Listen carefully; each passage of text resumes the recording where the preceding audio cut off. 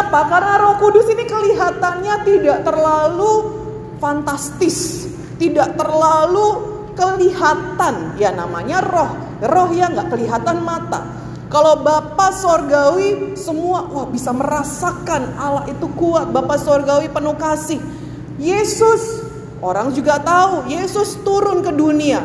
Ada berbagai saudara agama kita, saudara sepupu kita yang juga mengakui kehadiran Tuhan Yesus ke dunia. Dikatakan Isa Al-Masih, dia adalah Tuhan yang baik. Yesus berjalan di dalam dunia ini. Apa dilakukannya? Memberitakan Injil, kemudian menyembuhkan orang sakit, membebaskan yang terikat. Semua tahu. Tetapi tentang Roh Kudus jarang sekali orang tahu. Namun hari ini saya akan ceritakan tentang Roh Kudus, pribadi, salah satu pribadi daripada Allah kita, Tritunggal, satu tetapi tiga, tiga tetapi satu. Allah Bapa, Allah Anak, Allah Roh Kudus. Saya berdoa hari ini saudara mengalami perjumpaan dengan Roh Kudus. Roh Kudus itu baik, Roh Kudus itu manis. Roh Kudus ini dikatakan firman Tuhan adalah penolong. Sama-sama kita katakan, Roh Kudus adalah penolong saya. Hidup di dalam dunia ini gak mudah saudara. Mau saudara ikut Tuhan, gak ikut Tuhan, pasti ada persoalan. Itu sebabnya Zakaria 4 ayat 6 berkata, bukan karena kuat, bukan karena gagah, bukan karena pintar, bukan karena beki, bukan karena kita masih muda, bukan karena iman kita karena kita sudah tua, tetapi semuanya karena pekerjaan Roh Kudus. Yang suka kita mendengarnya katakan amin. Tidak bisa tidak saudara, dalam dunia ini kita pasti akan mengalami masalah. Nah, itu sebabnya ketika Tuhan Yesus naik ke surga, dia katakan kepada murid-murid, tunggulah di Yerusalem, karena aku akan memberikan penolong. Saudara, penolong itu perlu. Buktinya apa? Adam pun yang diciptakan Tuhan di Taman Eden, gak ada masalah, gak ada tekanan, gak ada kekurangan, gak ada orang tua, gak ada tetangga yang mengosip, gak ada sama sekali. Ada yang mengerti kata amin. Tetap Tuhan berikan orang tua sebagai penolong. Itu sebabnya perempuan-perempuan di gereja Kemenangan Iman Indonesia, jadilah penolong. Amin. Karena saudara sedang mengerjakan pekerjaan yang dilakukan oleh Roh Kudus. Roh Kudus itu penolong. Roh Kudus itu yang membantu kita melewati masa-masa suka. Roh Kudus itu yang menguatkan hati kita ketika kita diejek, ditekan. Ketika ada masalah yang gak kelihatan jalan keluarnya, saudara butuh penolong, saudara butuh Roh Kudus. Amin. Mari sama-sama kita katakan, Tuhan Yesus, curahkanlah Roh Kudus pada saya. Dalam nama Yesus, terima Roh Kudus. Saya berdoa semua buat saudara dijadikan. Mari kita buka Alkitab kita, Roma 8 ayat 5. Roma 8 ayat 5 ini adalah satu ayat yang luar biasa yang saya berdoa mulai dari bulan Juni ini. Saudara pegang terus dari Juni 2022, saudara pegang terus seumur hidup saudara. Amin. Roma 8 ayat 5 yang sudah dapat katakan amin. Kita akan baca bersama-sama, kalau bisa ditampilkan, saya minta tolong untuk ditampilkan. Kita baca 3, 2, 1. Sebab mereka yang hidup menurut daging memikirkan hal-hal yang dari daging. Mereka yang hidup menurut roh memikirkan hal-hal yang dari roh. Yang diberkati oleh pembacaan ini katakan amin. Kita baca kali yang kedua. 3, 2, 1. Sebab mereka yang hidup menurut daging memikirkan hal-hal yang dari daging. Mereka yang hidup menurut roh memikirkan hal-hal yang dari roh. Kita baca kali yang ketiga saudara dengan suara lantang. Biarlah ini jadi rema dalam kehidupan kita. 3, 2, 1. Sebab mereka yang hidup menurut daging memikirkan hal-hal yang dari daging. Mereka yang hidup menurut roh memikirkan hal-hal yang dari roh. Yang diberkati oleh firman Tuhan ini katakan amin. Apa sih perkara daging? Bukan daging sapi atau daging ayam atau daging ikan, saudara, tapi daging kita ini. Bapak Gembala pernah mengajarkan kepada kita bahwa kita ini diciptakan serupa dan segambar dengan Tuhan. Kita juga tiga tetapi satu, satu tetapi tiga. Di luar ini saudara lihat saya, tubuh saya, ini tubuh ini terdiri dari daging. Tetapi di dalam saya ada jiwa dan ada roh. Itu sebabnya meskipun dari kejauhan saudara bisa tahu, oh ibu Bobi ini lagi semangat, oh ibu Bobi ini lagi sedih. Wajah saya lagi, saudara tahu, oh ibu Bobi lagi sedih. Itu adalah jiwa. Roh ini saudara bisa lihat. Dan ketika mendoakan orang sakit dalam orang sakit sembuh, orang yang terikat tiba-tiba dibebaskan, saudara bisa kenali ada Roh Kudus di dalam saya. Yang mengerti katakan amin. Satu tetapi tiga, tiga tetapi satu ini juga ada dalam saudara. Ada dalam Bapak. Kalau saudara melakukan yang saudara pukul ke dalam badannya, tapi jiwanya juga. Bapak sayang sama. Sayang itu perkara jiwa, bukan perkara badan. Yang mengerti katakan amin. Jiwa kita ini saudara, itu terhubung dengan roh. Mari kita sudah belajar, saya tidak akan ulangi lagi. Tapi badan inilah yang terhubung dengan dunia dengan kaki.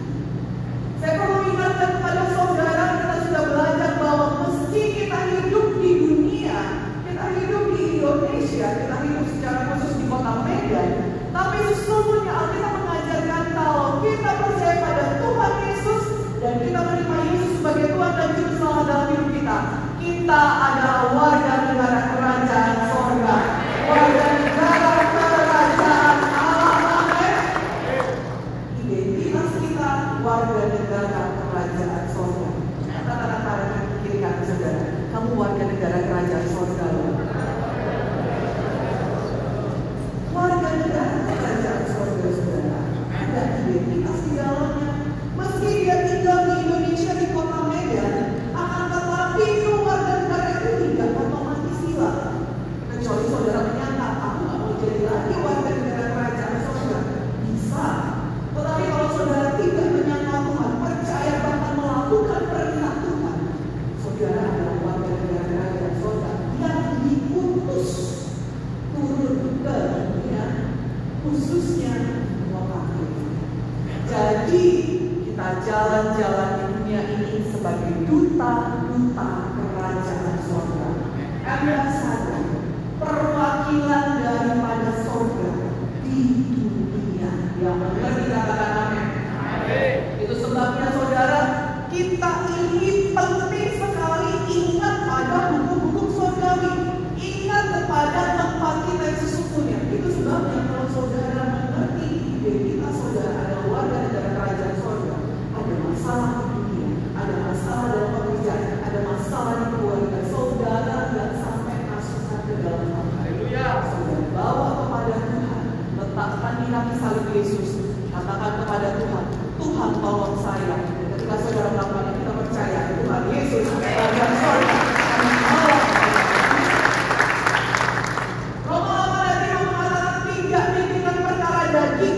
Kita di dunia diciptakan Tuhan dari lahir sampai sebesar sayur ini saudara. Ada daging kita, ini daging kita. Karena kita hidup supaya sah di dunia, kita memang harus tinggal dalam daging. Tubuh kita cuma satu, itu sebabnya saudara jaga baik-baik. Jangan rusak tubuh saudara dengan perkara-perkara. Jangan rusak tubuh saudara dengan perkara-perkara sia-sia. Misalnya lagi pukul-pukulan. Jangan rusak diri saudara dengan semua hawa nafsu. Terlalu banyak makan, terlalu banyak diet, itu tidak baik. Yang mengerti katakan amin. Daging ini punya pengertian. Cinta pada dunia, marah-marah, khawatir, gelisah, gundah gulana. Tetapi Alkitab mengatakan jangan pikirkan perkara daging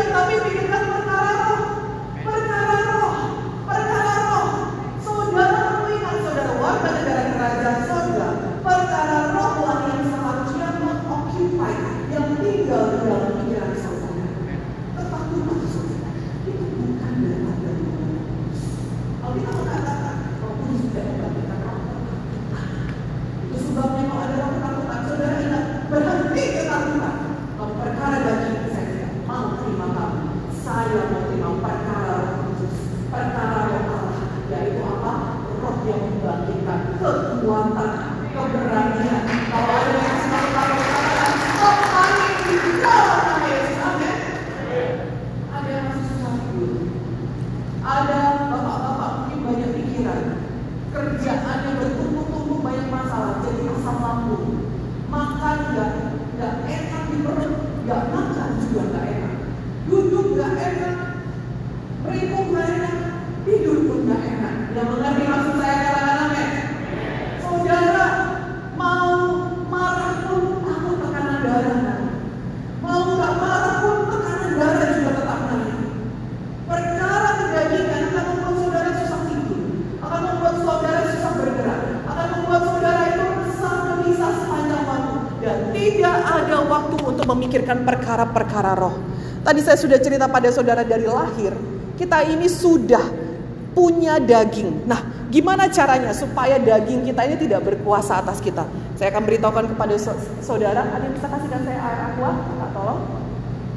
Air aqua, saudara. Kalau hari ini saya bawakan kepada saudara seperti ini contoh. Di dalam gelas ini saudara ada udara. Meski kelihatan mata saudara tahu di dalam gelas ini ada udara. Yang mengerti katakan amin.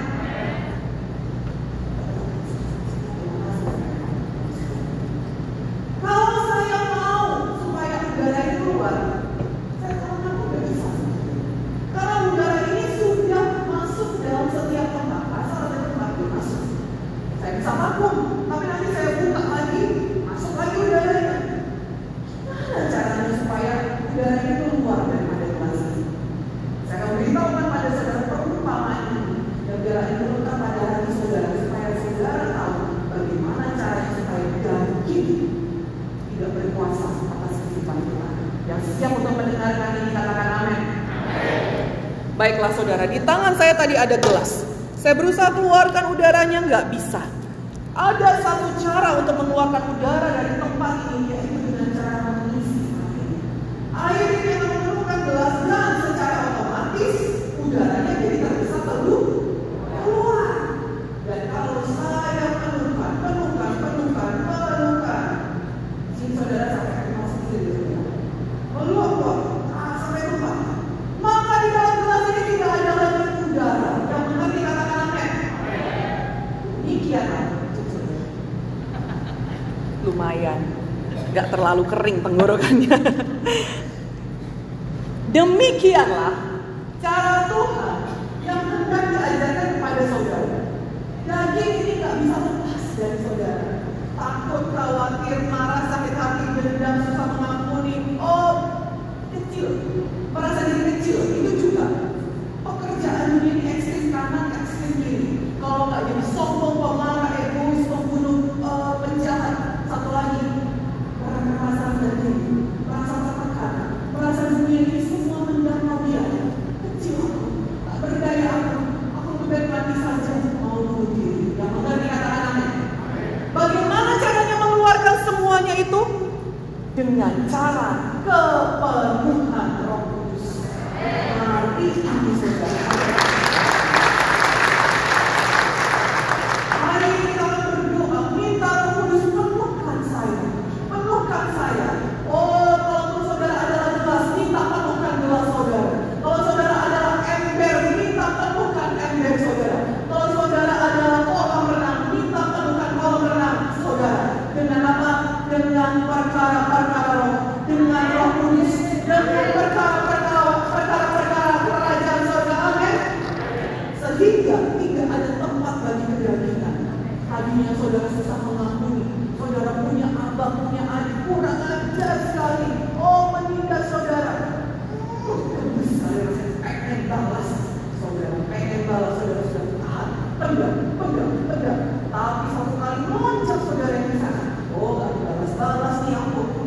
Bisa semena-mena, makin semena-mena. Kalau saudara sudah sampai ke situ, jangan sampai saudara lupa. Lepaskan kedagingan, pikirkan perkara roh, penuhlah dengan Roh Kudus. Syirabata kayarana, syirabata kayarana, syoratata.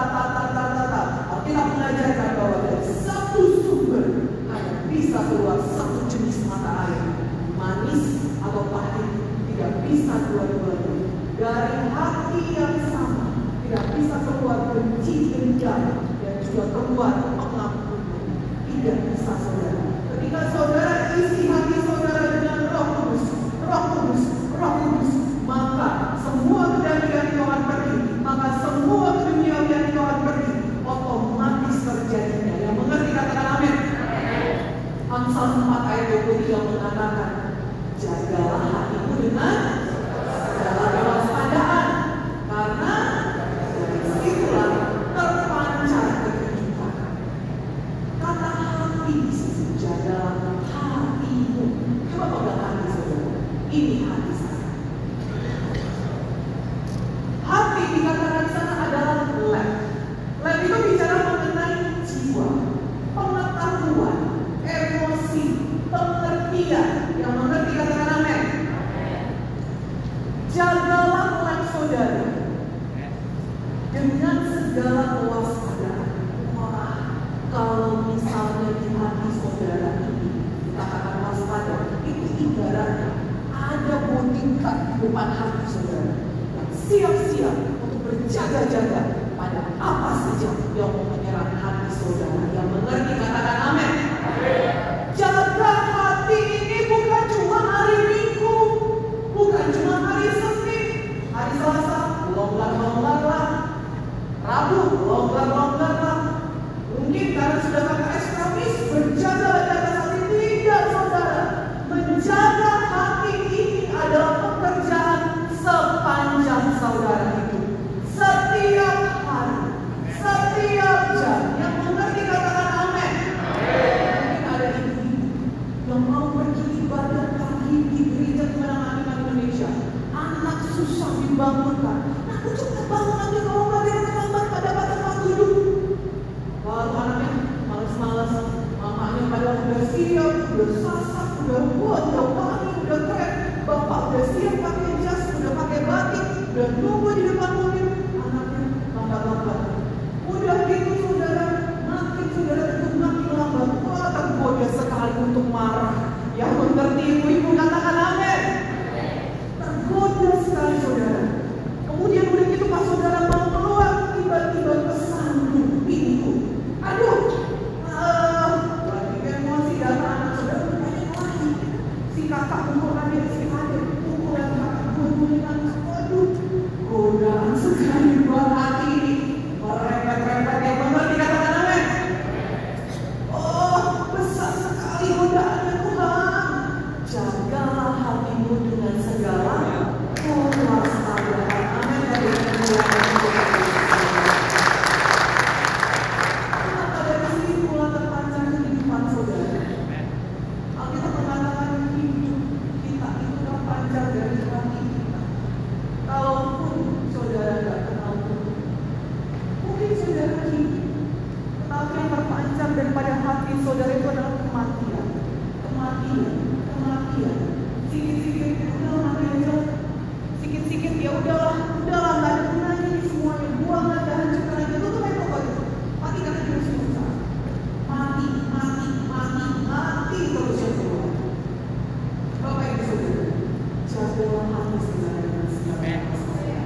Dan dari sisi terpancar kehidupan saudara. Yang mau melakukan hal ini. Roh Kudus akan memimpinkan kita. Kenapa kita perlu sekali Roh Kudus ini? Karena Roh Kudus ini akan memimpinkan kita pada kehendak Tuhan.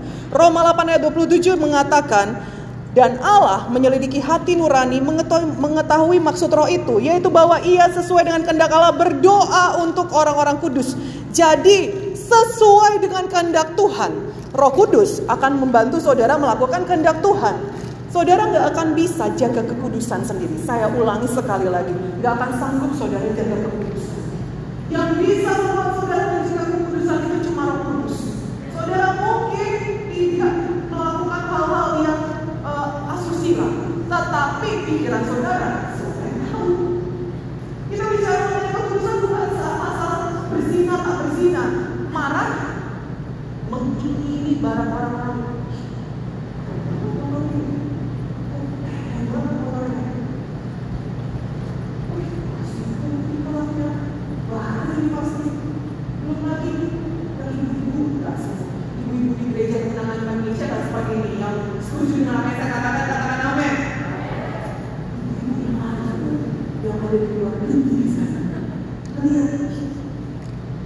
Bahkan banget masih coba berbilang kayak gimana? Oh iya bener satu-satu kalungnya, cincinnya, gelangnya, menghilang-hilang.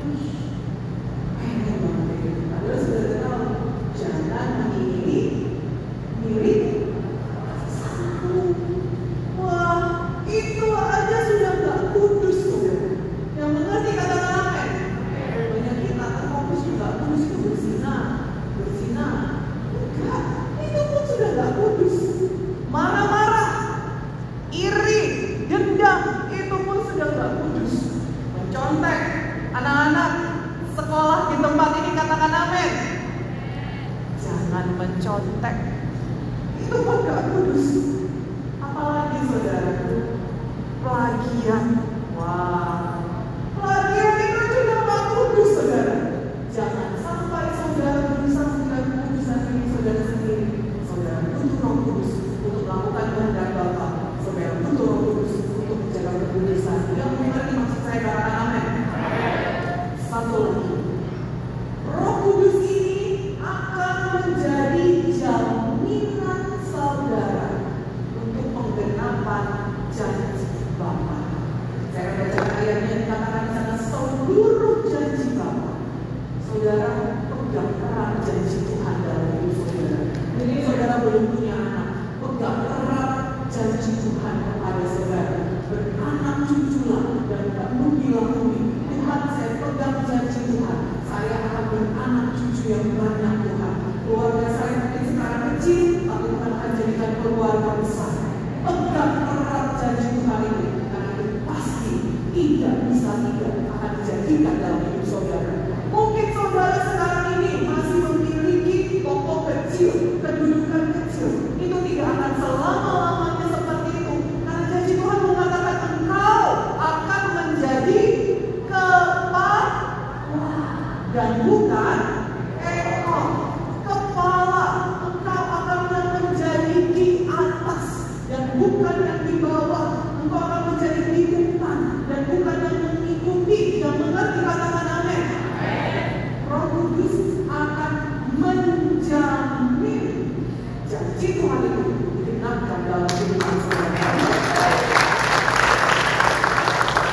Saudara nanti boleh baca ayatnya di 2 Korintus 1 ayat 22, 2 Korintus 5 ayat 5, Efesus 1 ayat 14. Dan Roh Kudus itu adalah jaminan bagian kita sampai kita memperoleh seluruhnya. Mungkin kalau saudara sudah pernah coba online shop, di situ kan ada istilahnya pre-order saudara. Jadi meski barangnya belum datang, tapi sudah menjadi hak milik saudara. Yang mengerti katakan amin. Karena saudara sudah bayar, sudah ada kwitansinya. Itulah jaminan saudara pasti barangnya datang. Roh Kudus itulah jaminan saudara. Itu sebabnya kita perlu penuh Roh Kudus, perlu jaminan daripada Tuhan, supaya janji Tuhan digenapkan dalam kehidupan kita. Yang sukacita mendengar ini, mari kita berikan kemuliaan bagi nama Tuhan. Baik saudara yang siap untuk mendengarkan firman Tuhan ini lagi, katakan amin. Perkara daging itu seperti apa? Perkara kotor, perkara jahat, kekhawatiran, amarah, balas dendam, hal-hal duniawi. Nah, bagaimana cara kita lepaskan dari tadi semuanya itu? Tadi kita sudah lihat bahwa kita perlu penuh dengan Roh Kudus. Seperti gelas yang penuh air ini, udaranya justru keluar ketika diisikan air. Ketika Roh Kudus diisikan ke dalam saya, di dalam saudara, maka otomatis dagingnya keluar. Yang mengerti katakan amin. Itu sebabnya mulai hari ini Gereja Kemenangan Iman Indonesia, umat Tuhan di tempat ini, penuhlah dengan Roh Kudus. Tidak hanya hari Minggu ini, tetapi besok hari Senin juga, Selasa juga penuh Roh Kudus, Rabu penuh Roh Kudus. Artinya tiap-tiap hari kita penuh Roh Kudus. Amin saudara. Yang pertama, biarlah isi lab hati kita dengan kepenuhan Roh Kudus. Kisah 1 ayat 4, 5 dan ayat 8 mengatakan bahwa Roh Kudus itu adalah kuasa. Tetapi kamu akan menerima kuasa kalau Roh Kudus turun ke atas kamu, dan kamu akan menjadi saksiku di Yerusalem, di seluruh Yudea dan Samaria, dan sampai ke ujung bumi. Itu janji Tuhan. Kisah 2 ayat 1-4, penggenapan janji Tuhan. Dikatakan di ayat 4, maka penuhlah mereka dengan Roh Kudus. Lalu mereka mulai berkata-kata dalam bahasa-bahasa lain seperti yang diberikan oleh Roh itu kepada mereka untuk mengatakannya. Banyak orang bilang, Roh Kudus itu kepenuhannya, hidupnya berubah. Kita mengatakan, ketika kita menemukan Roh Kudus, bukan hidup berubah. Itu dampak lanjutannya. Yang pertama tanda orang penuh Roh Kudus, berbahasa-bahasa yang lain. Jadi kalau saudara mengenal Roh Kudus, maka dari mulut saudara akan keluar bahasa-bahasa. Saya nggak ngerti. Ini saudara nggak ngerti, tapi Roh saudara mengerti.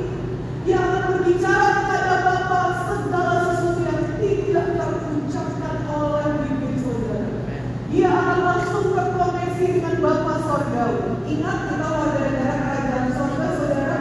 Di sorga sana kita berbicara bahasa.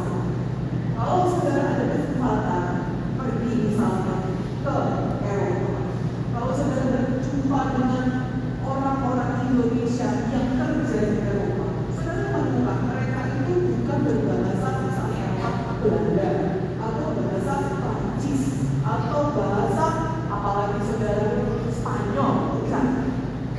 Mereka akan berbicara dalam bahasa Indonesia karena itu adalah identitas mereka. Yang mengerti katakan amin.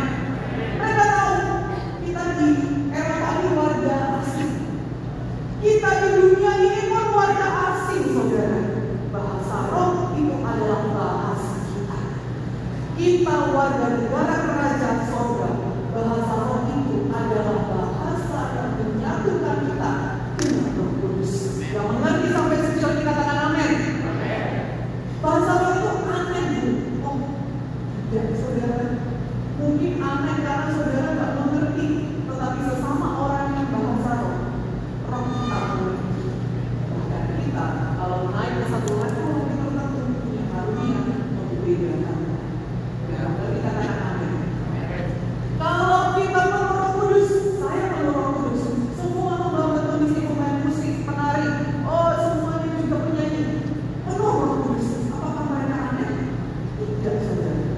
Tidak atas saudara berjumpa haleluya, share apa enggak.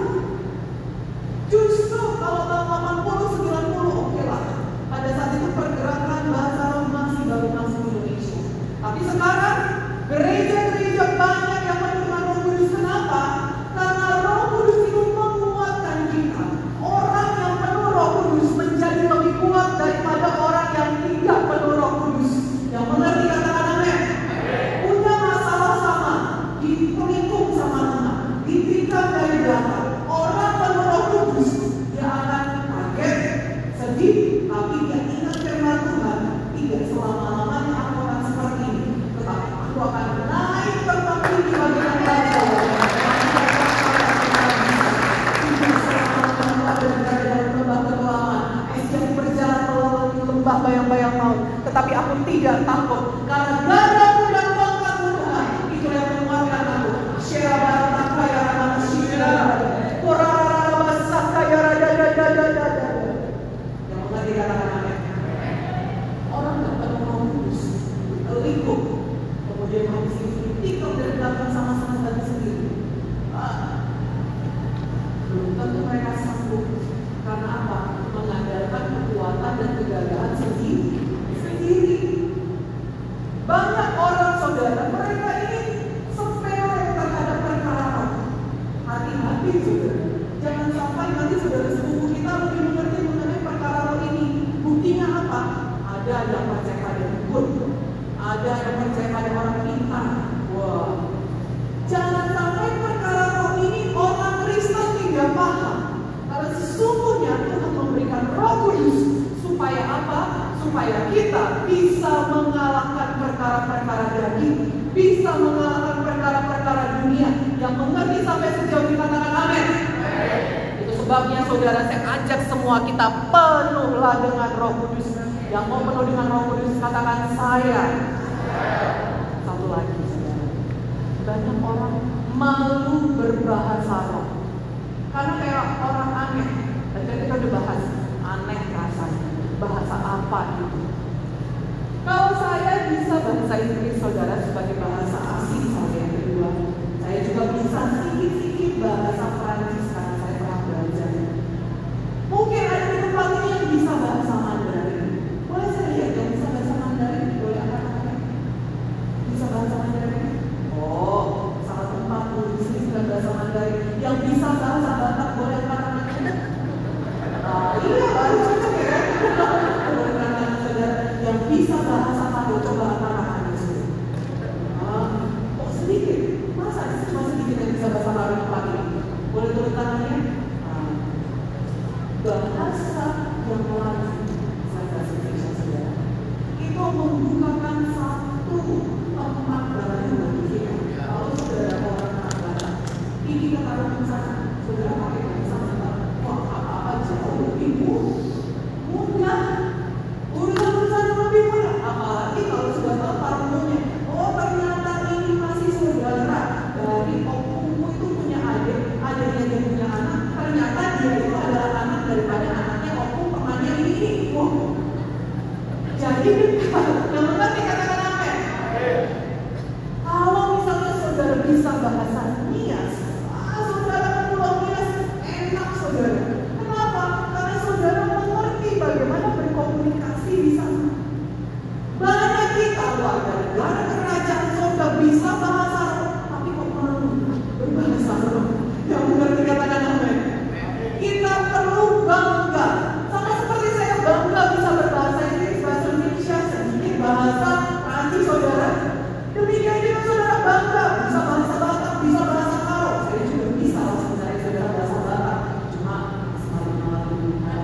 Jangan sampai saudara seperti itu, amin.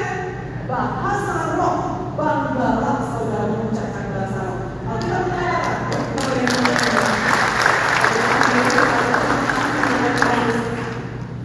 mengatakan barang siapa malu mengakui aku itu bicara mengenai Allah Bapa, Allah Anak, Allah Roh Kudus, maka aku pun tidak akan mengakui daripada macam-macam.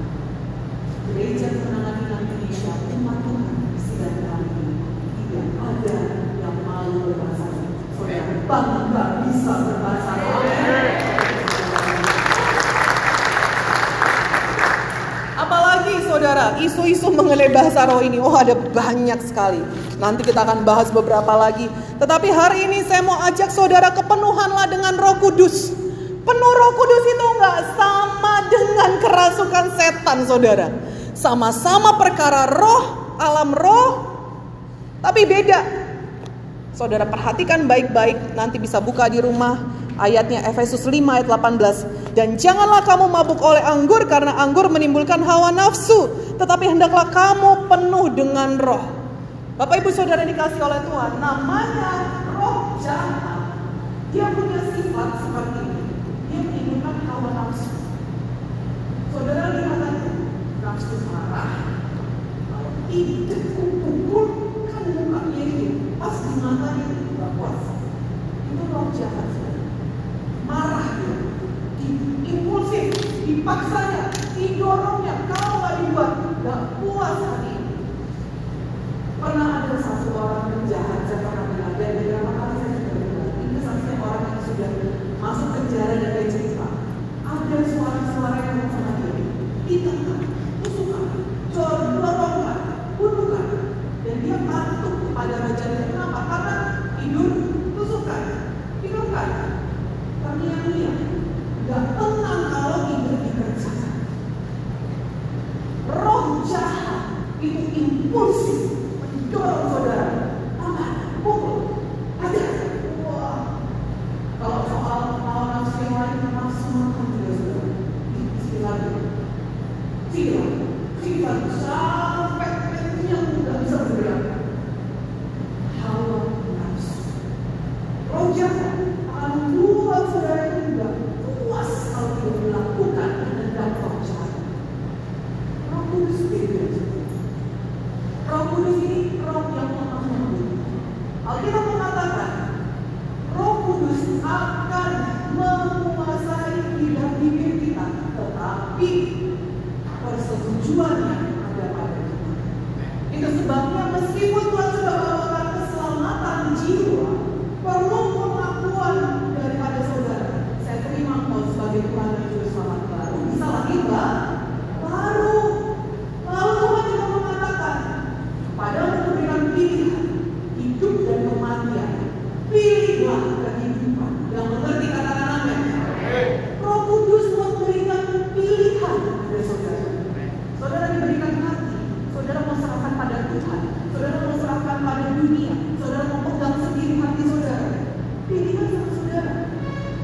Roh Kudus ini adalah roh yang lengkap, manis, dan dia menolong saudara.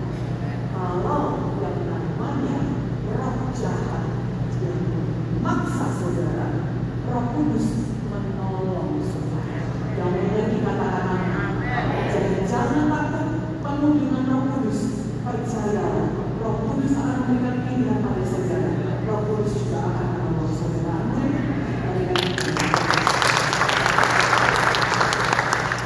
Izinkan Roh Kudus bekerja dalam saudara. Roh Kudus akan datang dalam bentuk lidah api. Kenapa lidah api? Kenapa nggak kepala api, tangan api, kaki api? Kenapa? Karena Roh Kudus itu dianya mau menjamah lidah saudara. Alkitab mengatakan hidup dan mati dikuasai lidah. Barang siapa suka menggemakannya akan memakan buahnya. Kalau saudara mau hidup, gemakan Roh Kudus. Kalau saudara mau mati, gemakan roh jahat. Gampang kok saudara. Saudara keluar sana, teriak-teriak aja. Kematian. Apa saudara misalnya? Katakan cakap nama binatang lah sama orang yang ada di luar. Pasti mati saudara. Minimal luka-luka lah. Yang udah dikatakan amin. Tapi kalau saudara mau hidup, perkataan yang baik itu sebabnya Roh Allah tahu dalam tubuh kita ini disediakan oleh lidah. Lidah ini dia mengendalikan hidup mati saudara. Semua perkataan keluar dari lidah asalnya dari hati. Kita udah pernah belajar ini saudara, saya katakan ulang lagi. Ini terhubung hati dengan lidah, hati dengan lidah. Lidah saudara penuh Roh Kudus, hati saudara penuh Roh Kudus. Lidah saudara cakap kotor, hati saudara penuh dengan kekotoran. Jangan sampai lidah saudara dikuasai oleh daging, biarkan lidah saudara dikuasai oleh Roh Kudus. Amin saudara. Itu sebabnya dia datang dalam bentuk lidah api. Dan kalau saudara lihat nanti 120 orang murid-murid di kamar atas, ada 120 lidah api. Gak kurang, gak lebih. Tidak ada 120 setengah lidah api, gak ada. Gak ada di sana 100 doang lidah api, gak ada. Gak ada kelebihan, gak ada kekurangan. Itu artinya apa? Tuhan tahu seberapa pun saudara, latar belakang saudara, masa lalu saudara, perjuangan dan harapan saudara. Tuhan Yesus mendesain khusus lidah api lidah api saudara desain khusus, dan itu gak akan salah tukar. Misalnya lidah api kopi munte jatuhnya ke Kak Peggy, enggak. Lidah api Kak Peggy jatuhnya kepada para penari, enggak. Dia akan jatuhnya kepada kita masing-masing. Kenapa dia jatuhnya di atas? Kenapa nggak jatuhnya di sini? Atau di telinga, atau di samping, atau di mana? Bapak Ibu Saudara, kita kan hidup di dunia ini penuh dengan tekanan. Masalah itu tekanan kita besar. Tekanan besar. Ketika ada lidah api atas kita, sama seperti yang dikatakan tadi, bahwa kalau mau dari itu harus isi. Ada lidah api, maka persoalannya tidak bisa tahan saudara. Rontok dia sampai pada bawah kaki kita. Saudara mau dengar ayatnya? Yang mau dengar ayatnya katakan amin. Dikatakan bahwa tempat daripada persoalan, tempat daripada masalah, tempat daripada pekerjaan setan, itu adanya di bawah kaki kita. Saya akan ceritakan pada saudara. Oh, tapi masih ada lagi poinnya saudara, jangan sampai kelewatan. Yang ini penting sekali. Lidah api di atas kepala kita itu memberikan arti bahwa hidup kita itu dipimpin oleh Roh Kudus. Jangan sampai kita melewatkan pimpinan Roh Kudus. Kenapa? ini berkatnya. Saudara boleh catat, mohon ditampilkan Yesaya 60 ayat 22. Yesaya 60 ayat 22. Saudara boleh buka Alkitab saudara, kita akan baca bersama-sama. Ini ayat yang luar biasa. Ini akan menjadi pegangan kita seumur hidup kita. Yang sudah dapatkan ayatnya katakan amin. Yesaya 60 ayat 22. Kita akan baca bersama-sama. 3, 2, 1. Yang paling kecil akan menjadi kaum yang besar, dan yang paling lemah akan menjadi bangsa yang kuat. Aku, Tuhan, akan melaksanakannya dengan segera pada waktunya. Kita baca sekali lagi saudara, ini ayat yang luar biasa, amin. Kita baca bersama-sama 3, 2, 1. Yang paling kecil akan menjadi kaum yang besar, dan yang paling lemah akan menjadi bangsa yang kuat. Aku, Tuhan, akan melaksanakannya dengan segera pada waktunya. Yang sukacita mendengar ayat ini, mari berikan kemuliaan bagi nama Tuhan. Bapak Ibu Saudara, mungkin saudara lemah, secara fisik lemah, atau secara hati lemah, secara kemampuan lemah. Pengen membalas, bukan gak pengen membalas itu orang. Punya kemampuan untuk membalas. Saya beritahu pada saudara, bisa pun saudara membalaskan pada orang yang jahat pada saudara. Jangan balas saudara, karena kita mengatakan pembalasan adalah milik Tuhan.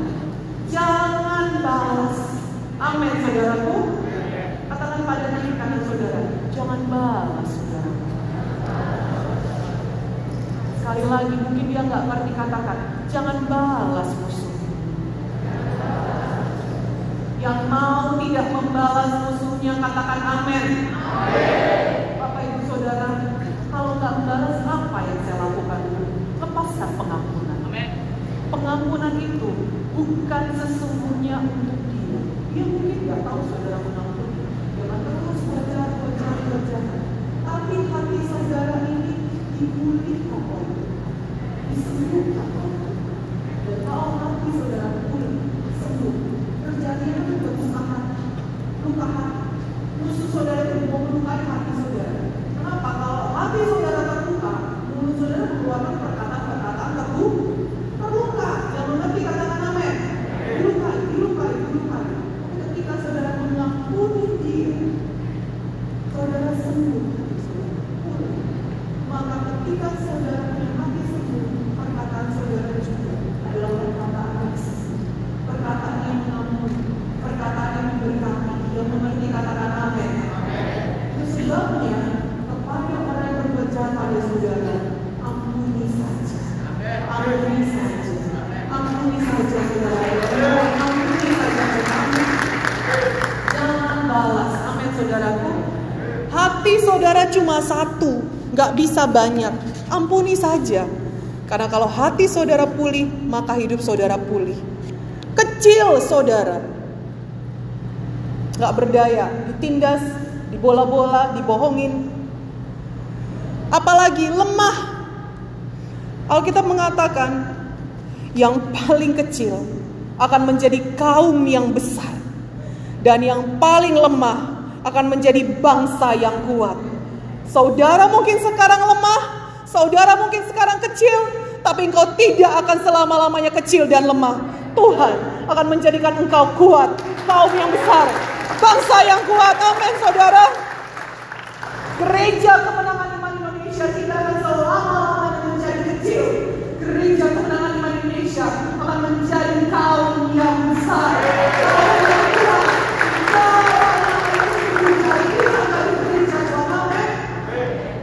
Kapan itu jadi? Kita mengatakan Tuhan yang akan menjadikannya segera. Sama-sama kita katakan segera. Pada waktunya Tuhan. Itu artinya ikut di anytime, dekat-dekat ini. Bisa kapan saja dekat-dekat ini. Bisa besok, bisa lusa, bisa minggu depan, bisa bulan depan, bisa. Bagian kita adalah menanti-nantikan Tuhan, penuh dengan Roh Kudus. Maka tidak bisa tidak, Roh Kudus yang akan menjadi jaminan bahwa saya, saudara, akan menjadi kuat, akan menjadi besar di dalam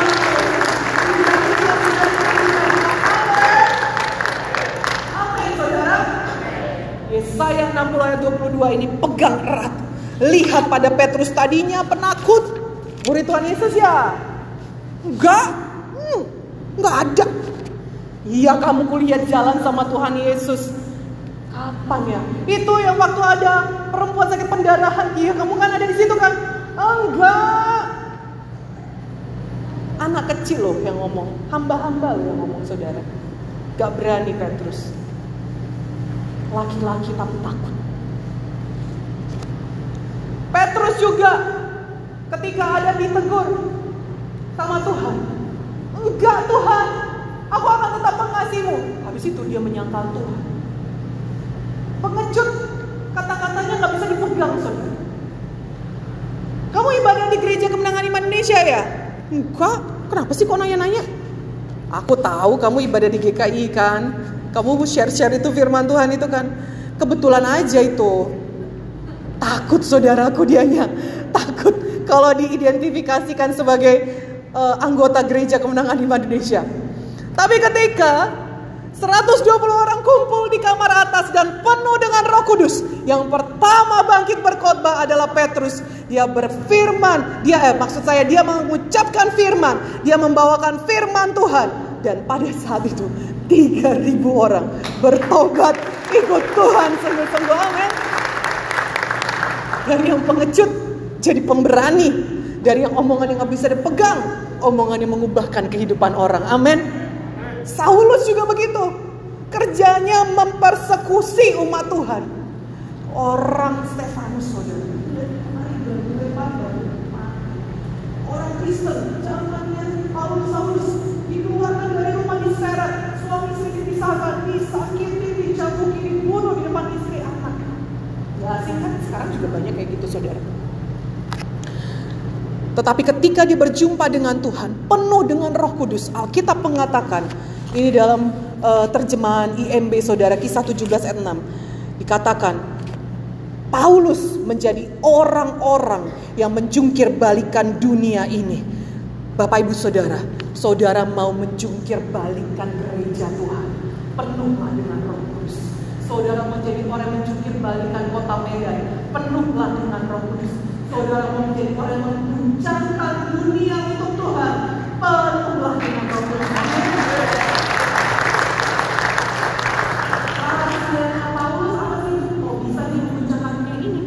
Ada ayatnya 1 Korintus 14 ayat 8. Saya bacakan bagi saudara. Aku mengucap syukur kepada Allah bahwa aku berkata-kata dengan bahasa roh lebih daripada kamu semuanya. Jadi kalau saudara mau jadi orang yang mengguncangkan dunia di keluarga saudara, dunia keluarga saudara lah. Kalau dunia aja bisa diguncangkan, apalagi cuma keluarga kita. Yang benar dikatakan amin. Saya nikah sama suami saya, munte saudara. Kalau saya mau keluarga munte diguncangkan, saya harus berbahasa roh lebih banyak daripada orang lain. Kalau saya mau keluarga saya, keluarga Sirekar diguncangkan oleh Tuhan, saya harus berbahasa roh lebih banyak daripada yang lain. Yang benar dikatakan amin. Kalau saudara mau perusahaan saudara, bisnis saudara, pekerjaan saudara diguncangkan untuk Tuhan, supaya saudara bisa dapat peningkatan karir, supaya saudara bisa berkati Tuhan, supaya saudara punya usaha yang bukan mandul-mandul tetapi kreatif, saudara harus berbahasa roh lebih banyak. Sama-sama katakan, saya berbahasa roh lebih banyak. Cari tempat di mana saudara bisa bahasa roh. Di kamar mandi kah? Syarabaratan kaya ramana syarabatan kaya rada. Di tempat tidur kah belum bisa tidur? Kira mana syarabatan rada. Bawa motor kah saudara? Syarabatan kaya ramana syarabatan kaya rada. Bawa mobil kah saudara? Kira mana syarabatan. Masak kah saudara? Syarabatan kaya ramana syarabatan. Amin saudara. Gak harus teriak-teriak, lembut juga boleh. Gak harus ada orang lain yang dengar, diri sendiri aja pun bisa. Anak saudara tidur, saudara tidur. Kau gak punya rasa juga. Gak jadi laki-laki mati kayak perempuan atau perempuan kayak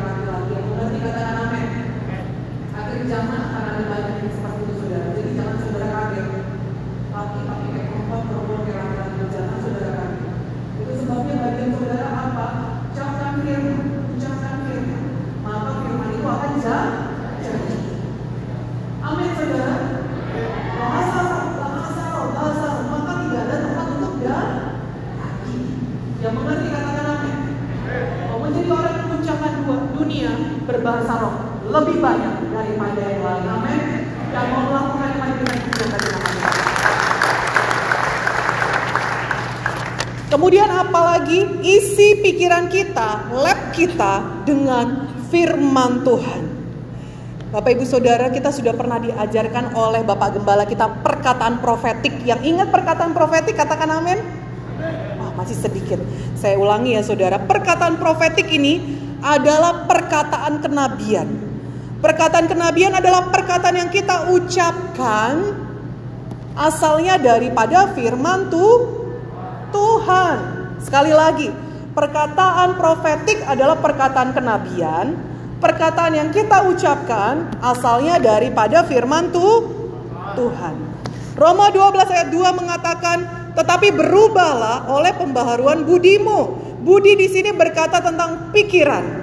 Pikiran kita perlu dibaharui. Tidak hanya ketika kita lahir baru, tidak hanya ketika hari Minggu, tidak hanya ketika kita merayakan Natal atau merayakan Paskah atau Pentakosta, tetapi kita dibaharui sepanjang waktu.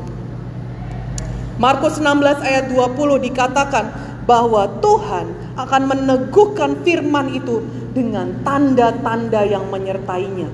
Tetapi semua itu dimulai dari pemberitaan firman. Pemberitaan firman. Kalau saudara lihat baik-baik, ketika manusia diciptakan saudara, pada saat manusia diciptakan, dikatakan bumi belum berbentuk dan kosong.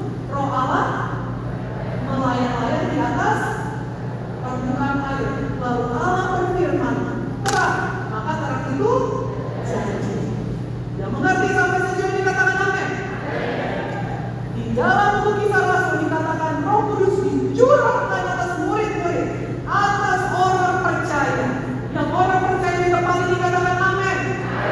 Yang adalah murid Tuhan Yesus tempat ini katakan haleluya. Sudah ada api Roh Kudus atas saudara saat ini.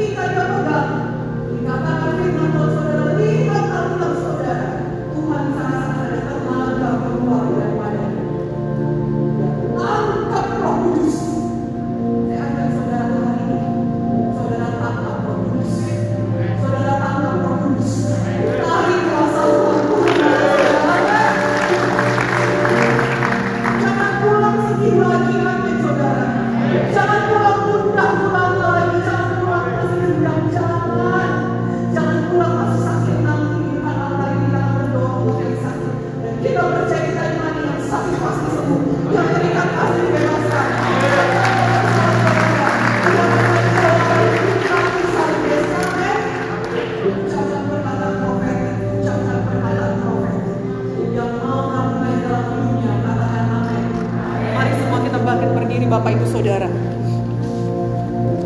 Markus 11 ayat 22 mengatakan, Yesus menjawab mereka, percayalah kepada Allah. Have faith of God dalam terjemahan modern King James. Dalam bahasa aslinya dikatakan eko pistis dei. Dei Tuhan, pistis iman. Eko gemakan. Gemakan firman Tuhan. Gemakan itu artinya kalau saudara bilang haleluya, dari sana jawab haleluya, haleluya, haleluya. Gak pernah dari sana satu kali aja dijawabnya, pasti beberapa kali. Kalau saudara katakan shalom, dari sana jawab shalom, shalom, shalom. Yang mengerti katakan amin.